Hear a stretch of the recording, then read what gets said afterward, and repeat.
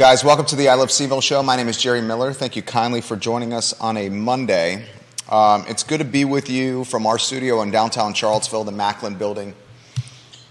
Lot to cover on a Monday. I mean, it's gotten to the point where we're crowdsourcing content to relay to you, and we're having to pick and choose the content that's going to meet our time frame. And think about it. Our time frame is like an hour and change without commercial break. And still the news that's being sent to us we can't get to. And we're doing long-form content, no commercial break, and deep dives. There goes Sam Sanders, the city manager of Charlottesville, Virginia, walking by. We need to get Sam. Judah, let's make a note, Sam Sanders, city manager on the I Love CVille show. I see him all the time. Let's get Sam, Mr. Sanders, on the program to talk about all things Charlottesville on the show and introduce you to Sam. All right, headlines on screen, take a look. Meg Bryce and Allison Spillman, a Q&A tonight in Crozet. How will the community respond to this Q&A? I'm going to straight up say that this is the most contentious, anticipated, watched, and followed school board election in Albemarle County history. I would challenge you, the viewer and listener, to come up with a school board race that's more beef-oriented. Which one has more drama than this one that you can remember? I can't think of a single one. Which one has been more anticipated than this one? I can't think of a single one. Which one has been more watched and followed than this one? I can't think of a single one. You literally at the school board level have people graffitiing Bryce's signs. Like vandalizing school board election signage. Think about that. We'll have a conversation, Judah Wickhauer and I, about that. I also want to highlight 1215 Cherry Avenue. We like to spotlight a piece of real estate once or twice a week. Heather Walker, if you're watching this program, I saw this on your Facebook page. Heather Walker, you have great content, Heather Walker. Johnson Village's finest, Heather Walker. She talked about 1215 Cherry Avenue. It's a 2-bedroom, 1-bath, 1,037 square foot home. $385,000 pending for a home on a post stamp of a lot on Cherry Avenue. Like literally Cherry Avenue. 2 bedrooms and 1 bath. Jim Duncan took this piece of real estate under contract. It's pending right now. 1215 Cherry Avenue. Judah's going to show photos here as the show matures. Make sure you have a 2-shot and your mic ready to go there, J-Dubs. If you're looking at a starter home in Charlottesville City, it's $350,000 to $400,000. That's the starter home price. Another business listing on the market. This one, Millie Joe Coffee Shop. Millie Joe Coffee Shop for sale for $150,000 asking price. If you're interested in the financials, touring the business, maybe purchasing the business, Millie Joe is right there where Preston Avenue meets the downtown mall. A hop, skip, and a jump from Staples, the office supply store. $150,000 asking price. If you're interested in this business for a purchase, reach out to me. We're your source for anything business transaction related. I Love CVille and what we're doing here. We'll give you some more insight into the venture fund. I've kind of teased this last week. It's materializing and ironing out. You know, the idea has been percolating for, I don't know. We've been self-employed for 15 and a half years. Of those 15 and a half years, I've been bringing businesses to market with our network of CPAs, attorneys, architects, high net worth individuals, our branding and advertising expertise, in some cases renting office space to them in our building or connecting these businesses with commercial space with our network of landlords and business owners. Utilizing our influence with making sure the I's are dotted and the T's are crossed, with bringing the business to market with zoning, I mean, good God, I've been doing this for most of the 15 years. Just time to button it up. We'll make a special announcement with that this week. The name of the fund, where you can find the fund. I've been incredibly I've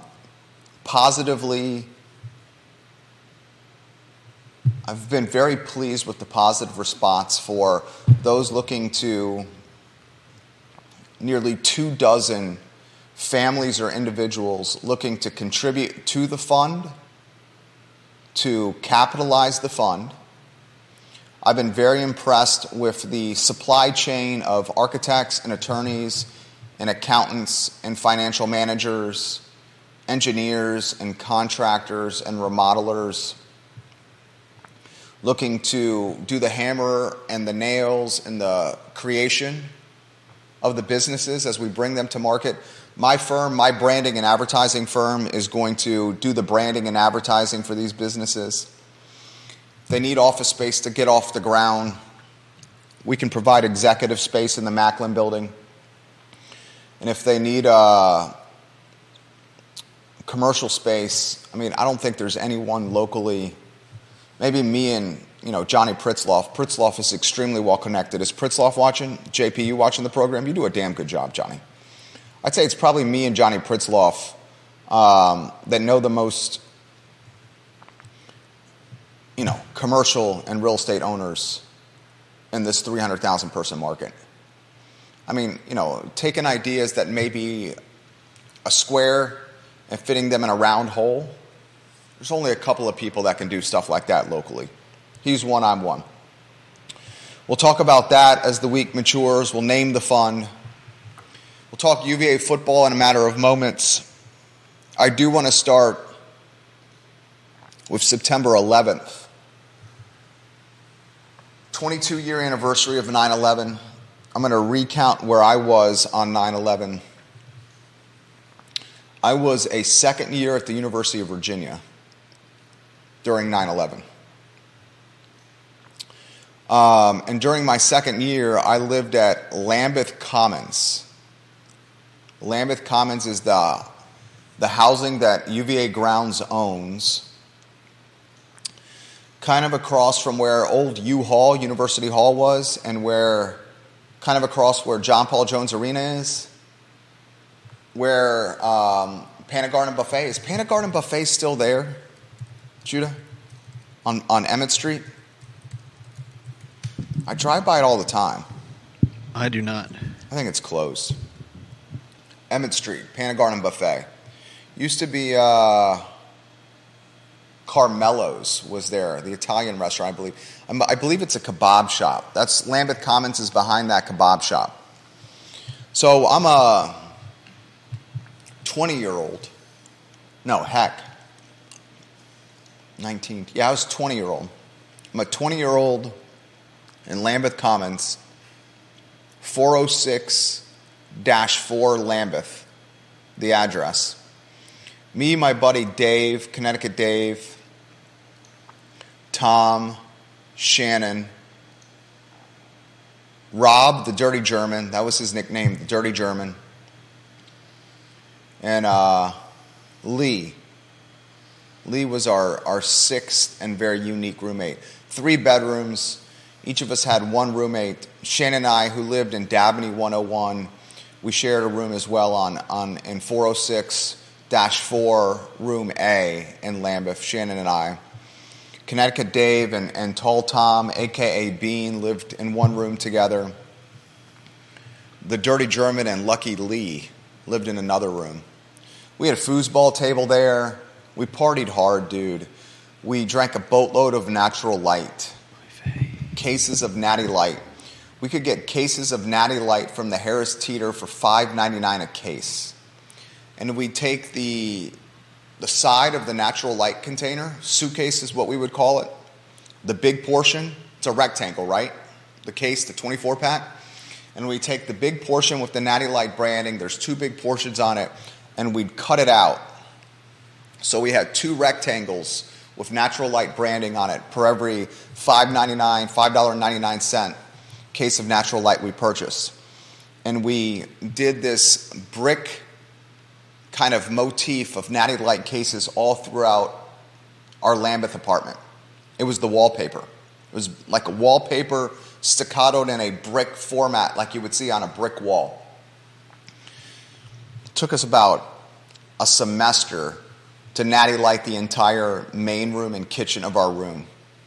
It became so prolific and noticeable from the outside window that we legitimately had other UVA students, not just in Lambeth Commons, but other UVA students on Rugby Road, Sorority Row, within fourth-year housing off grounds, and within first-year housing on grounds, stopping by our Lambeth apartment to take photos of the natural light apartment, the natty light apartment. I'll see if I can find some images of this and show it to you guys.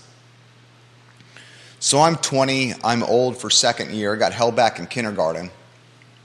I was one of those kids that was like right on the cusp of either being the youngest person for his grade, or if I got held back, I'd be the oldest person. So my parents chose in kindergarten to hold me back. I'm 20 in second year. My buddies are either 19 or 20. We all have fake New Jersey IDs. I've told the story often of how during our first year at Dabney, we purchased laminate paper and a printer and a glossy gold marker and made fake New Jersey IDs in the dorm room. Those served us extremely well, especially for taking University Transit, the UTS bus from Lambeth to Teeter, to carry cases of natural light onto the UVA bus into Lambeth under our shoulders. It was a different time and place then. UVA in 2000, 2001, 2002, 2003, 2004, 2005, 2006, I'd say all the way up to the 2008 housing recession, was a very different place than it is now. UVA up to that housing recession was extremely party-oriented, like this booze fest. I mean, we were right on the cusp of Easters. We were on the cusp of midsummers being true midsummers. We stayed through summer and through winter break on grounds. That housing recession of 2008 really changed things for parents and students. And it de-emphasized the spending nature of going to bars 7 days a week on the corner. So we're in 2001 at Lambeth Commons, and we're frankly living it up like UVA lived it up. Playboy magazine called UVA the #1 party school in America for back-to-back years. A lot of people don't realize that. Playboy magazine named UVA the back-to-back party school in the United States of America for back-to-back years, coincided when we were there. I have with Tom, Tall Tom, a.k.a. Bean, a music appreciation class on September 11th. The class started at 9 a.m. Tom and I walk from Lambeth. We cut through we go from our apartment at 456-4. We cut behind Lambeth Commons where there's that amphitheater behind Lambeth. We passed the amphitheater where we played Ultimate Frisbee, drank Natty Lights while playing Ultimate Frisbee, got onto Rugby Road. We walked down Rugby Road. And guys, this was before cell phones. At this point in my life, I did not even have a flip phone. I got a flip phone later, my second year. This was September 11th of my second year, so it was early in the semester. I did not even have a flip phone. No, none of us really did. I think Tom was the first one to have a cell phone. He came from Rhode Island, and we were all like, man, you have a phone? That is cool, man. Like, it was not something we had. We were using, like, the phones in our respective rooms to call our parents or to call our friends to coordinate plans. We were on instant, AIM. Remember AIM, Judah? Not really. You never used AIM? No. AOL Instant Messenger? No. We would use AOL Instant Messenger to coordinate stuff with people, not phones. So the morning of September 11th, Tom and I are walking to music appreciation class. Yes, I took a course called Music Appreciation. I'm walking down Rugby Road with Tom. We go from Rugby Road across the traffic light. We get onto grounds. We pass the rotunda. We walk up to the lawn. Music Appreciation was in Cabell Hall. And as we get to Cabell Hall, we see all the students at our Music Appreciation class. It was either 9 or 9:30 in the morning. And everyone was waiting outside Cabell Hall, Old Cabell Hall, on the steps of Old Cabell Hall. And Tom and I immediately thought something was weird. We're like, why are all these people waiting on the steps of Old Cabell Hall, all our classmates? It's not like we're that late. We weren't exactly on time, but we weren't exactly that late either. Then we see our teacher walk out of Music Appreciation class, stand on the top of the steps of Old Cabell Hall, and mention in about 2 minutes or less to all the students in Music Appreciation class, guys, today's class is canceled. Planes crashed into buildings in Manhattan, and we're not really sure what happened. But we know we shouldn't have class today. We had no idea that there were 4 coordinated suicidal terroristic attacks carried out by Al-Qaeda against the United States. We had no idea that 19 terrorists hijacked 4 commercial airliners scheduled to travel from New England to the mid-Atlantic regions of East Coast and to California. We had no idea that hijackers crashed the first 2 planes into the Twin Towers of the World Trade Center in New York City, 2 of the world's 5 tallest buildings at the time, and aimed the next 2 flights toward targets in Washington, D.C. in an attack on the nation's capital. We had no idea of any of this stuff. We just knew that planes crashed into buildings in Manhattan. So Tom and I were like, dang, no class. And it didn't really set in. And it didn't set in until we got back to 456-4, our apartment in Lambeth Commons, where the wallpaper was natural light, cardboard cutouts of 24 packs of beer. And then Tom and I turn on the television. This is in 2021. In 2021, we had no cell phones. The internet was an afterthought.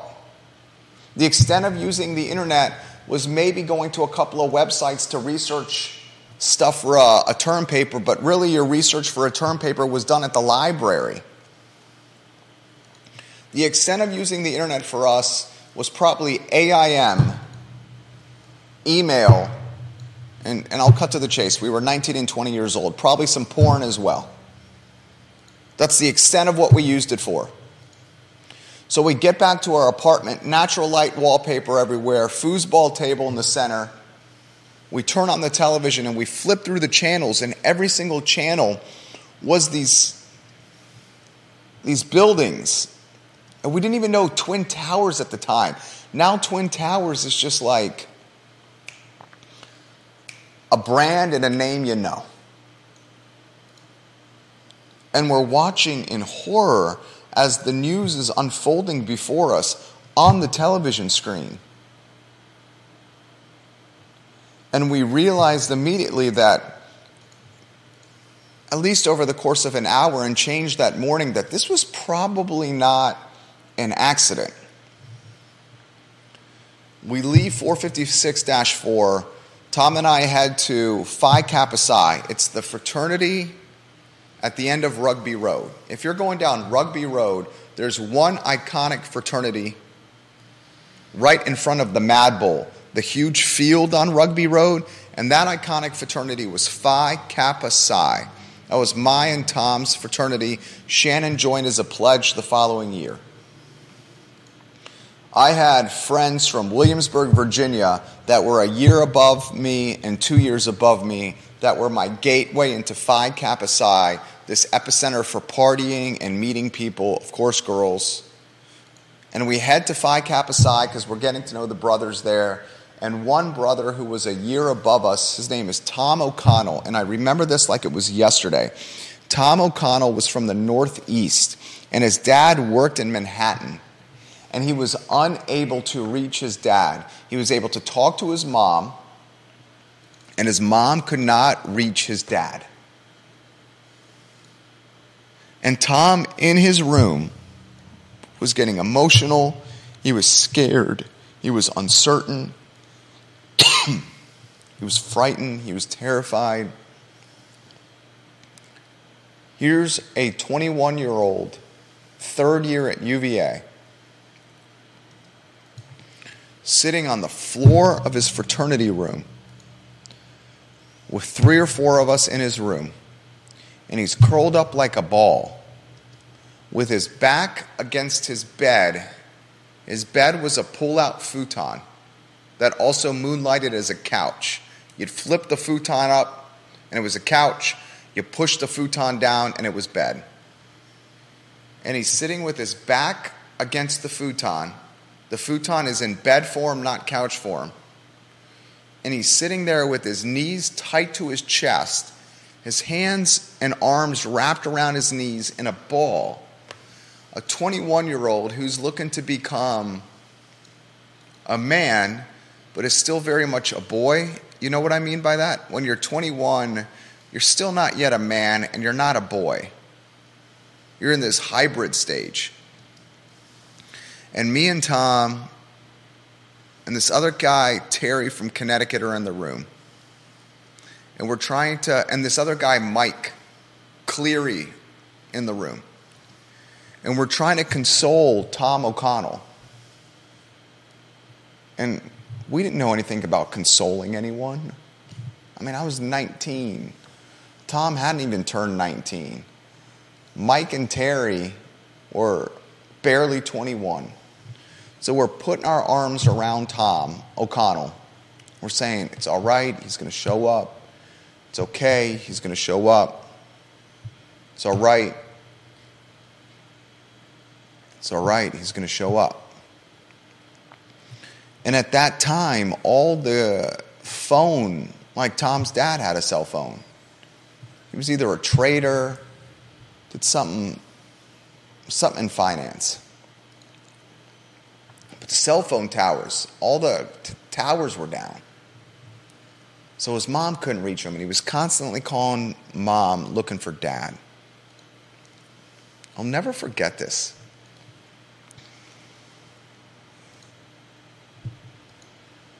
Tom was one of the lucky ones.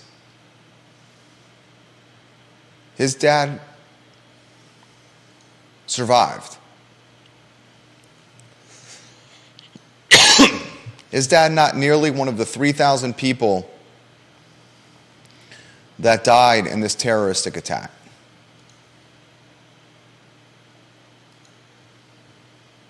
That was my first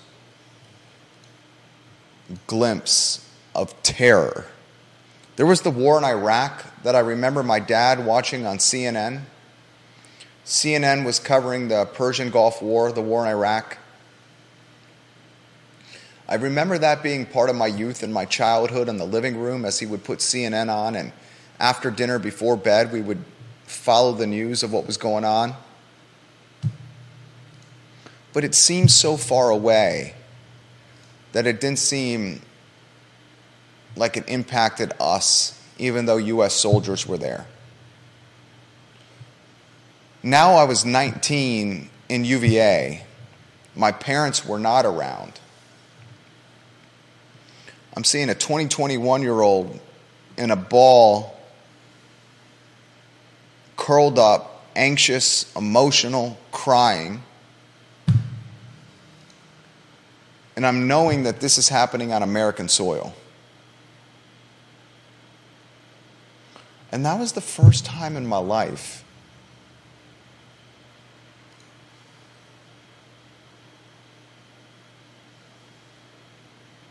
that I truly realized that the world could be an evil, devilish,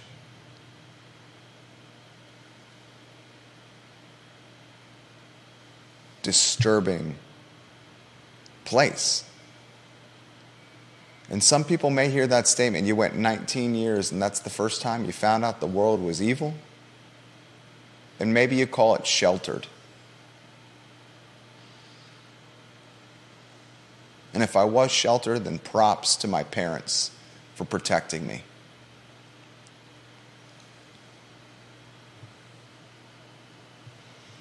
One of the things I watch today is I notice how 9/11 is remembered 22 years later.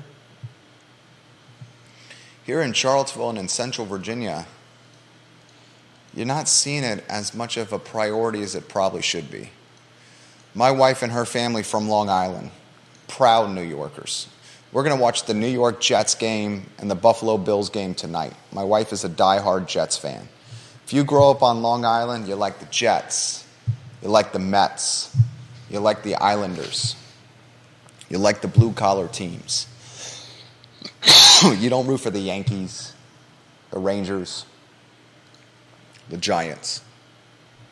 Those are the teams of the transplants or the financiers or the wealthy. The Jets, the Islanders, the Mets. Those are the team of the blue collar. My wife's parents, a mechanic, a nurse, proud New Yorkers. Proud New Yorkers. Have the accent. Proud to be where they're from. Complain about it. Talk about the traffic. Talk about the water. Talk about the taxes. Talk about the cost of living. Talk about the politics and how everything's so expensive. Have an issue with that congestion and all the people moving there. But when it comes down to it, those complaints and that bitching and moaning is rooted in a sense of pride for where they're from. And I see it. And I've grown to appreciate it over the 8 years and change she and I have been together. Proud New Yorkers. You're from New York, you know what I'm talking about. 9/11 in New York, Manhattan, New Jersey, Long Island, it still resonates true. Still powerful. Still conjuring images of murder and death and evil and devil and terrorists and sadness and despair.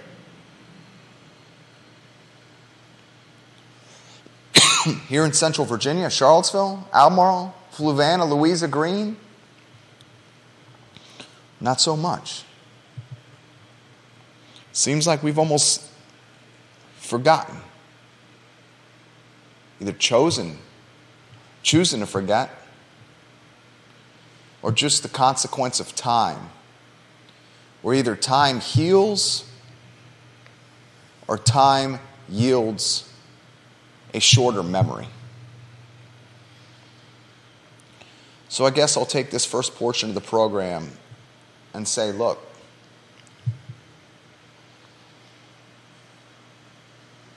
nearly 3,000 people died on American soil because Al-Qaeda and terrorists did a coordinated attack on some of the most densely populated areas of our country. And it's up to us, Americans, now parents, gosh, I'm a parent of two, it's crazy, to make sure that our kids, our sons, your kids, your daughters, your sons, don't forget this. And if the lessons aren't being taught like they should in history class in schools, it's up to us as parents to reinforce these lessons and these memories.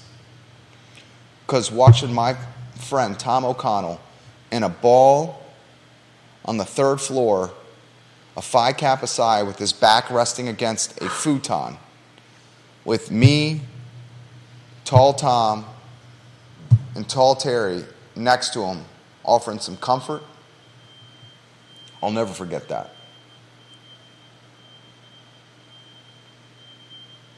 And moms and dads, isn't it such a fine line between protecting and sheltering our kids, our most precious commodities, but also offering them a true glimmer and glimpse into what the world really is? Like, how do we manage that line? And I'm so new to parenting. My wife is so new to parenting. We have a 5.5-year-old and a 9-month-old. We're not pros. We're rookies. We're like in single A baseball right now, nowhere close to the big leagues. How do we manage this fine line of protecting and sheltering our children, but also preparing our children for a world that can be cruel and evil and full of malice and despair? My parents chose to protect me and shelter me either as a Southern Baptist in church, big church, Sunday school on Sunday, Sunday evening dinner, Wednesday night fellowship, youth group, through a Catholic school, Walsingham Academy, and through keeping me busy in sports and limiting my television time. There was a time where kids got 1 hour of TV a night. We couldn't play video games. We didn't have iPads or cell phones. I was allowed to watch 2 30-minute shows a night only after my homework was done. I had to play a sport every single season. Every single season I had to play a sport. I went to church from 10 a.m. to noon on Sundays, and then from 6 p.m. to 8 p.m. on Sundays. I had Wednesday night fellowship where we had dinner and we broke bread with the church Wednesday evenings from 6 to 8 p.m. and was often there on the weekend as well. Then we had Walsingham Academy, who legitimately had a religion class every single day. We were sheltered and protected. It wasn't until really sophomore, junior, and senior year that I started really getting into trouble. Certainly college. Such a fine line. Shelter and protect. While still preparing and exposing to what the world could be. Let me talk some news. 9/11. Don't forget. Do not forget. Don't let our children forget. Please. You know what? Save the UVA sports headline until the end of the show. It seems inconsequential now that UVA is 0-2 on the season. They lose to James Madison University. Tony Elliott. This football team very well could win 2 games this entire season. If people don't think Tony Elliott's seat is hot in year 2, you're not reading the tea leaves correctly. Let's go to a topic that matters right now. Let's talk our schools. Let's talk our children. And let's talk the people that determine the direction our schools are going to go. Tonight, Meg Bryce and Allison Spillman are doing a Q&A in Crozet. I hate the phrase Q&A, question and answer. Makes it sound so inconsequential and marginalizes what's actually happening. Tonight in Crozet, in one room, 2 people that are polar opposites from each other, Meg Bryce and Allison Spillman, will be introducing themselves to potential voters to Albemarle County, in Albemarle County. You couldn't find women that are 2 more different than these 2.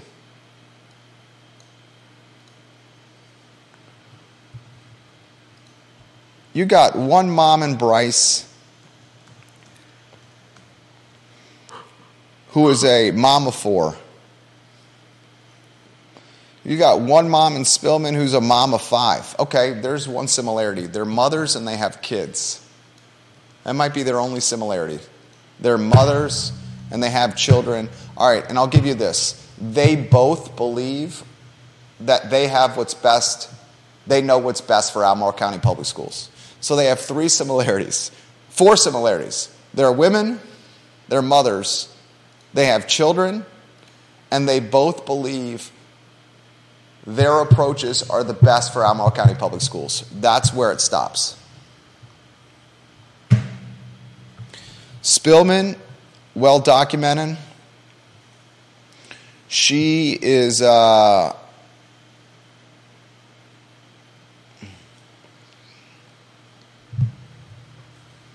Choosing my words carefully, Allison. Allison, I've continued to invite you to come on this program. Dr. Bryce is willing to come on the program. Ms. Spillman, if you could come on the program, I can assure you that it would be a very fair interview. And it would be an opportunity for the community to get to know you at a much greater clip and frequency than you've currently positioned yourself in. I'm just going to talk facts here. You're way behind on the fundraising. I mean, it's not even close. I think she's like 3x ahead of you, roughly, in fundraising. The Bryce signs are everywhere in Albemarle County. I mean, Meg Bryce signs are literally everywhere in Albemarle County. You can't drive somewhere without seeing Meg Bryce signs. I would say right now at this point of the race, you got to say Bryce is ahead. And you're basing that on fundraising dollars.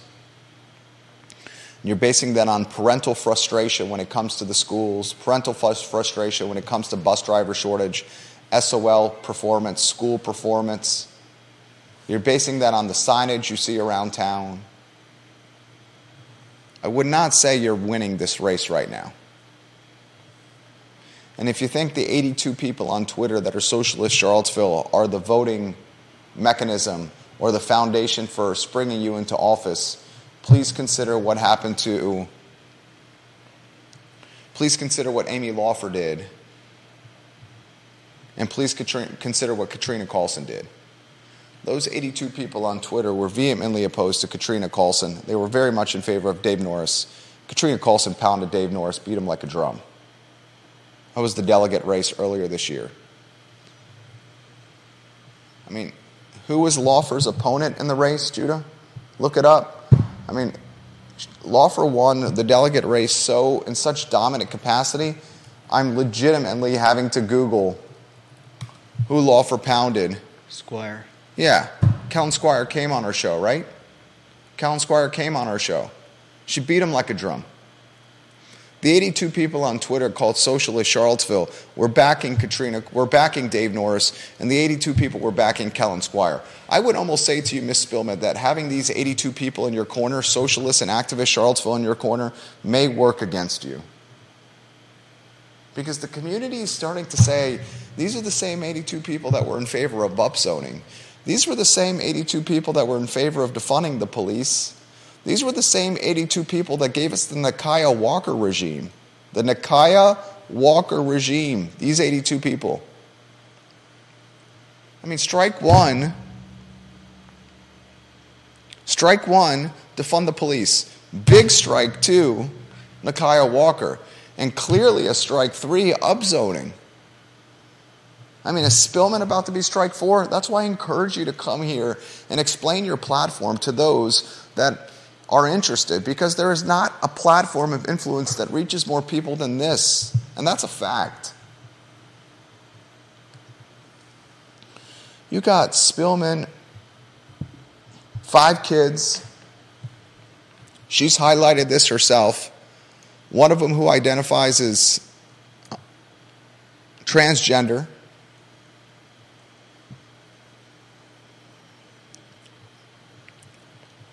Five kids in public school. Bryce, 4 kids. 3 of them I know in private. Not sure the youngest is old enough yet.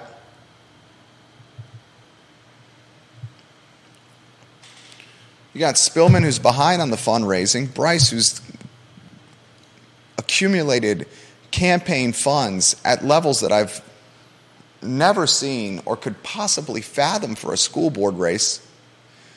Bryce has got so much fundraising money. She's got a war chest. She's got more fundraising dollars than freaking the board of supervisors who are running for supervisor. And that's the leg up on the political ladder.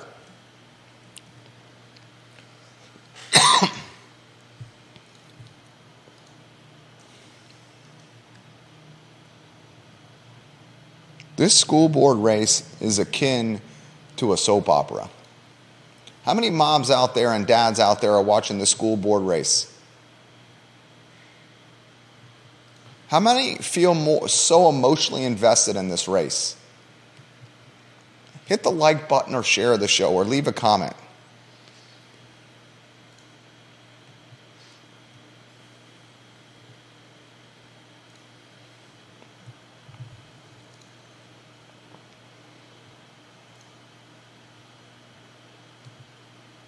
Anyone. So many people liking and sharing the show right now. I see you guys. I see you guys. John Blair says the only other school board election that I can recall with this much controversy was the 2003 Whitehall District matchup between David Wyant and Eric Strucco. 2003, 20 years ago. John Blair also says UVA class of 2000 here. So he's 4 years ahead of me. He was 2003 law school, John Blair. He says Lambeth was truly legendary during that time. A true story about Lambeth in 1998. UVA played North Carolina in football that year at Scott Stadium. I went to the game with my girlfriend. We went to Little John's after the game and then walked back to Lambeth around 9:30 at night. As you remember, UVA kids used to go crazy after football wins. We get back and we're walking to her building and there is literally a guy being held over the railing of the top floor staircase by his legs. He's hanging over the railing and drinking a fratty light while about 30 students were screaming their heads off in joy. As you state, Jerry, it was a different time. It was a different time. We used to buzz cut our hairs at the top level of Lambeth, John, like give each other haircuts, and just let the remnants of the hair fall to the ground on the apartment in front of the door on the bottom level of us. And then these students would come out of their ground floor apartment and there would be 6 people's buzz cut hair as they entered or exited their door right there. It was disgusting, deplorable behavior, I know. We used to throw eggs from the top level of Lambeth across Lambeth Commons to the other apartments and pelt the windows with eggs. Each of us would have 2 eggs in hand. All 6 of us would come out on the landing and we'd rip eggs at windows across the way and then sprint into our apartments, turn the lights off and look out the windows as those kids and those students in those apartments went out and looked and said, what the hell happened? Terrible, I know. We are T-minus 55, 56 days from the November, let me make sure my day is right, November 7th election. Doesn't early voting start on the 22nd? Is that when early voting starts, viewers and listeners?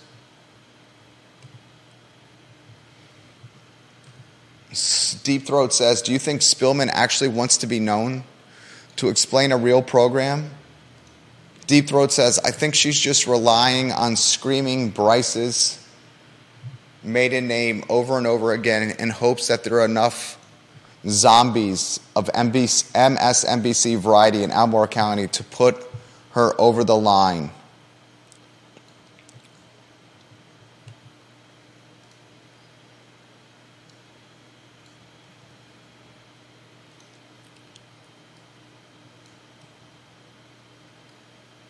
We need as much transparency with this race as possible. And I hate to tell you this, but streaming anything on a TV station like NBC 29 is going to be meaningless.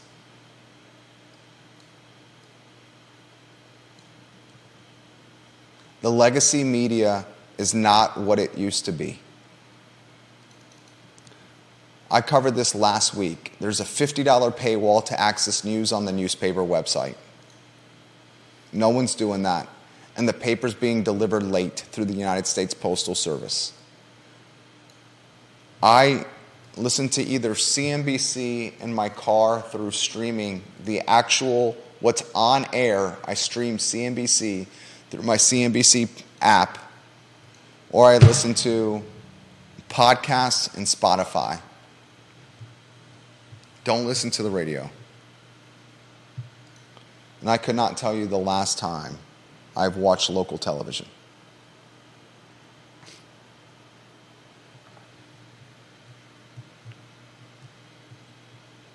Kate Shart's watching the program. She's the queen of Ivy.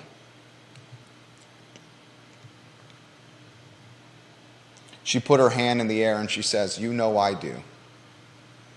You know I care about this race. and I have never cared or watched before COVID times. Now I'm very invested. Sarah Hill Buczynski says the Crozet Gazette is recording the town hall. Recording, the key word there.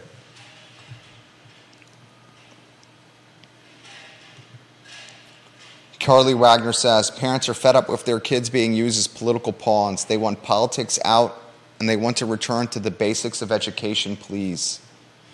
Carly Wagner says, I don't have kids in the public schools because the public schools would not be a good fit for them. That said, I wish I could send them to public school. Moreover, I see the problem with failing public schools and know the importance of well-educated populace. If kids can't read, society's future is really bleak. We all have interest in having top-quality education and access to it for all. When the only educational option for 90% of the kids is failing, we need to act, and we need to act now. Carly Wagner, you've become a valuable member of our listening and viewing audience, and I cannot wait to introduce you to the community when you come on Real Talk on Wednesday, September 27th. It's going to be a fantastic interview. Vanessa Parkhill in Earlysville says, I encourage those who do not have kids in school right now to remember these kids will become our doctors, police, lawyers, and electricians of the future. The school board race should matter to all of us because these children deserve the best academic experience our community can offer. There's probably somewhere between 60 and 70 comments on all these Facebook pages right now, social media channels that we're live streaming on that I cannot get to. We're aggregating comments from podcasting platforms, social media platforms, streaming platforms, all onto one page. And look at this. Another indication that people care.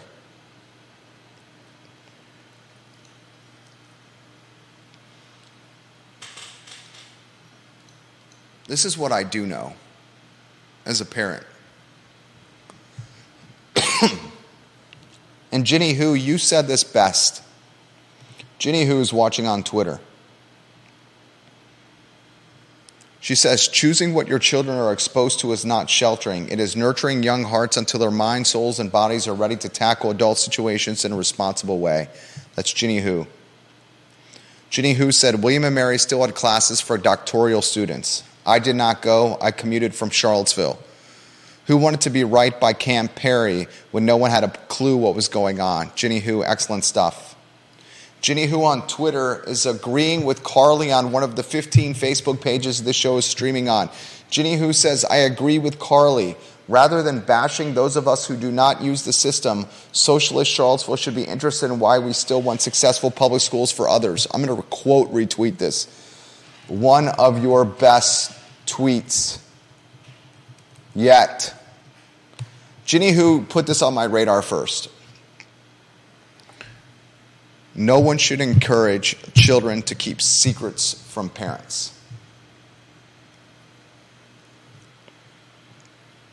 And she mentioned that in relation to empowering students to be able to go to school and either say or read or identify or experience something that they're not saying or reading or identifying or experiencing in the household in front of their parents. Until children are out of the household, their parents should be the number one shot callers in what their children choose to do. Now, of course, there are exceptions to that. If parents are malice, have addiction issues, any kind of violence issues, those circumstances are changed.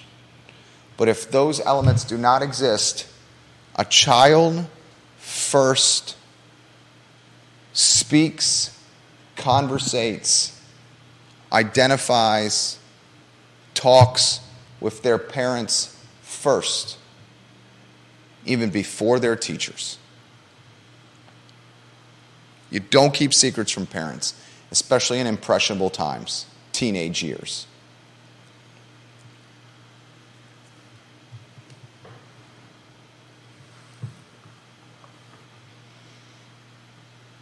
We'll follow this race. We'll offer some perspective after tonight on this talk show. And all we want to do on this program is to be the water cooler of your ideas and of local news. We'll originate some of the news ourselves. Some of the news, like Millie Joe's, is for sale. If you want to put that lower third on screen, Millie Joe's Coffee Shop is for sale. $150,000 asking price. If you're interested in buying Millie Joe's, touring Millie Joe's, checking out the financials, reach out to me. $150,000 asking price for Millie Joe Coffee Shop. If you're interested in bringing your business to market, and in this difficult financial period, you can't find financing through a traditional lender, we understand. We've heard it for 15 years.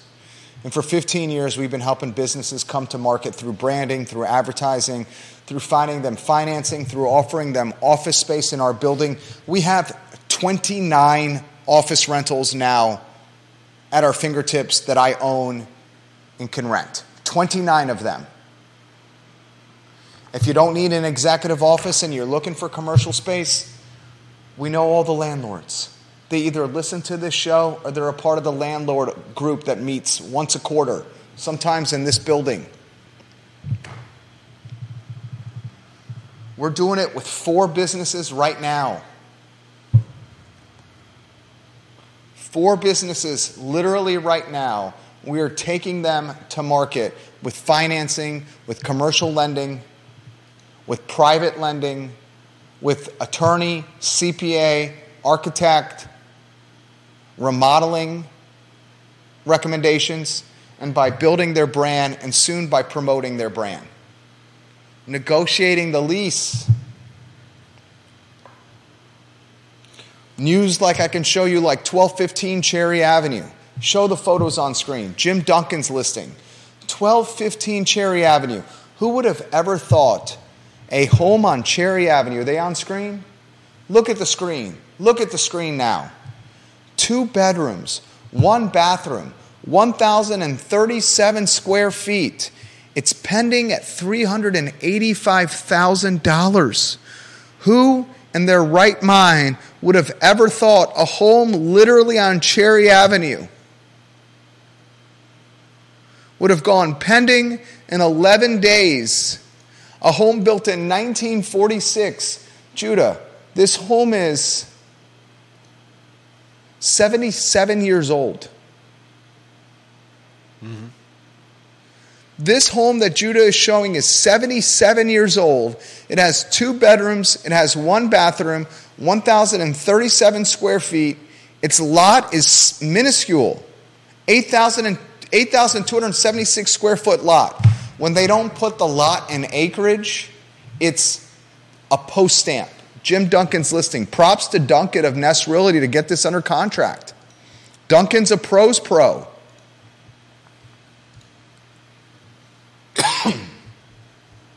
Yet another example that a starter home in the city of Charlottesville is going to cost you $350,000 to $400,000. And how about the statistic that I shared on Twitter and on Instagram and on Facebook over the weekend? How about these 2 stats for you? Student loan payments are set to resume in October for the first time since 2020. There are now a total of 45 million people in the United States with student loans and $1.6 trillion, trillion with a T, of student loans outstanding. The average monthly student loan payment is $200 a month, J-Dubs. This means roughly $9 billion with a B in consumer spending will be subtracted every month and allocated to student loan payments. Roughly $100 billion per year will be subtracted from consumer spending, mainly with an impact on younger consumers. We're literally going to have a massive shift in consumer spending as people with student loan debt have to start making these payments again, shifting that money from otherwise retail, food and beverage, music, travel, or other kinds of spending. That's going to have a massive impact. And you want to hear another massive impact, viewers and listeners? Get ready for this one. This is a real estate macro trend for you. Real estate markets are about to do something they have not done since 2005. Get ready for this, Judah.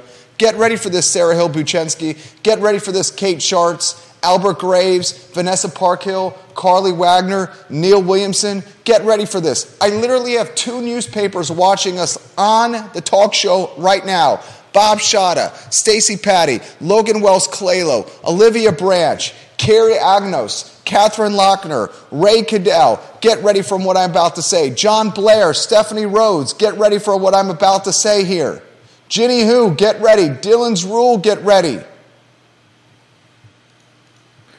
Real estate markets are about to do something they have not done since 2005. For the first time since the financial crisis, existing home prices are about to pass new home prices. The median new home sales price is now down to $416,000. Meanwhile, the median existing home sales price is up to $396,000.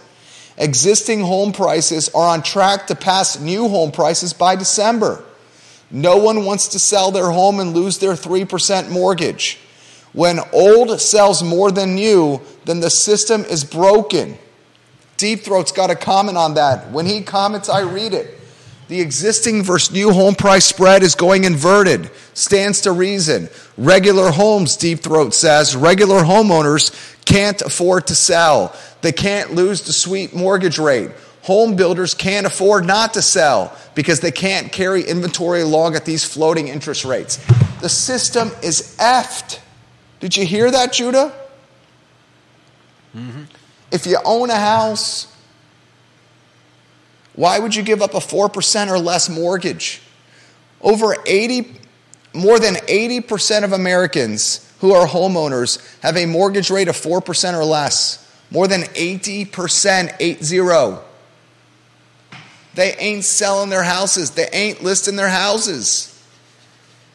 The people that build houses, the developers and the custom home builders, they can't carry these homes because they have floating debt tied to prime. And because they have floating debt and debt tied to prime, they're doing anything possible to move their homes. They're buying down points. They're giving people basement finishes. They're hooking people up just to take the houses off their balance sheets. In December of this year, new homes will sell less than existing homes. Think about that. That's like saying, Judah, a new car will sell less than an old car or a used car. Yeah. I want you to think about that. If you want an analogy, a brand new car would sell for a lower price than a used car. That's what's about to happen to housing in December of this year.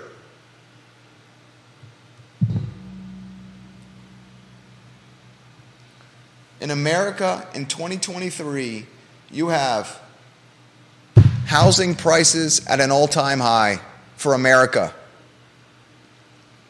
In America in 2023, you have home equity at an all-time high in American history.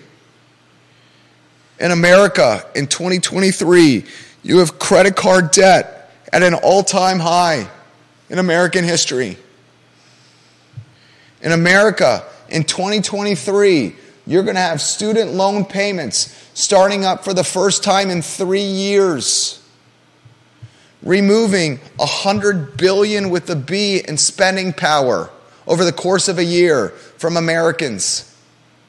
In America, in 2023, you have interest rates at levels we haven't seen since what? 2008, 2009? That's not even right. Look up the last time we've seen interest rates this high. I think it's been quarter of a century or more.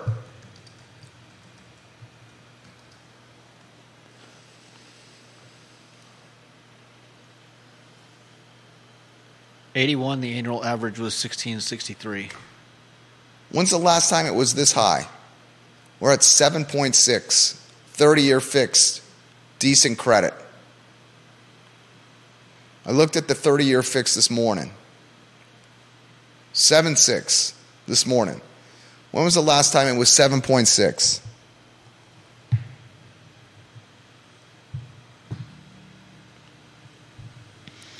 You got a lot of weird stuff going on right now.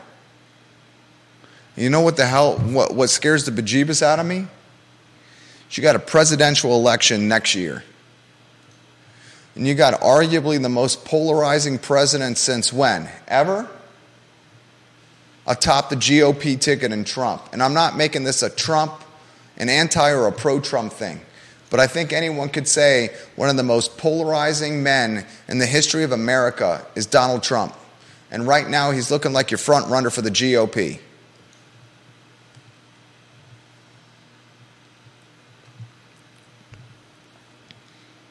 You find that number? Deep throw coming through clutch.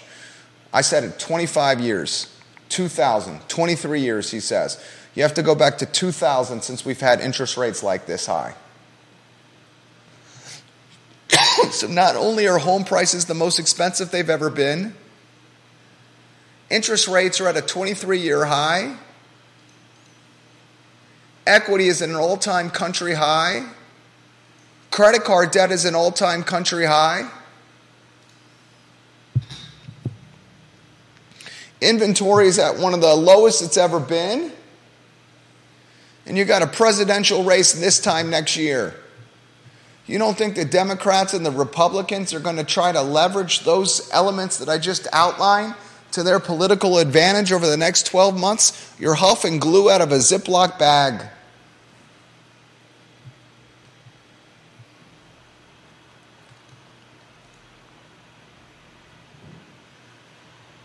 Puts in perspective for me, Judah, talking about UVA and JMU.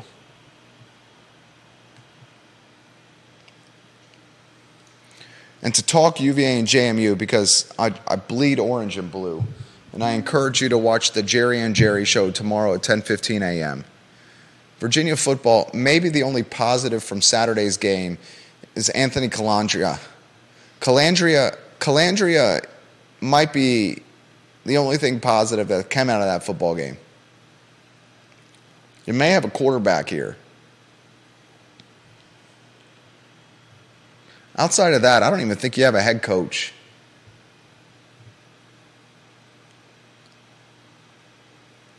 And you have to genuinely ask yourself, if this team wins 2 games, and it won 3 games last year, and if he wins 5 games in 2 years, what are the natives and the alumni and the fans going to do?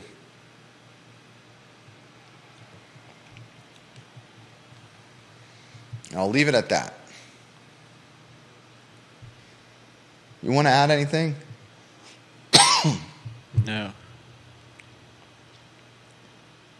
It's a Monday. Watch the Spillman-Bryce Q&A this evening in Crozet.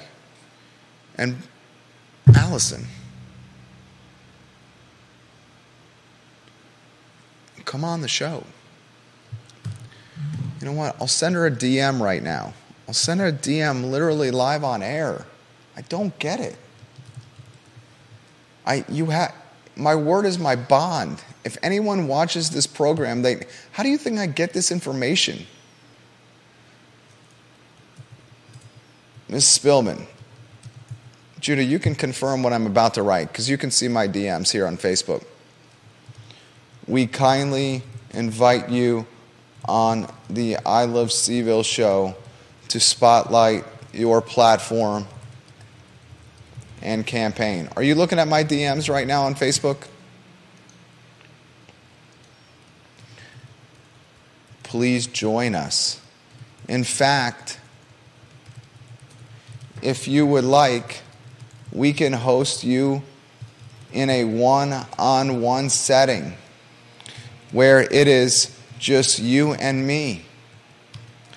We do not need to do a debate to start. We can save that for later if you're up for it. Thank you kindly. Did you see what I just sent? Yeah. You confirm I just sent that to her, right? Yep. Thank you.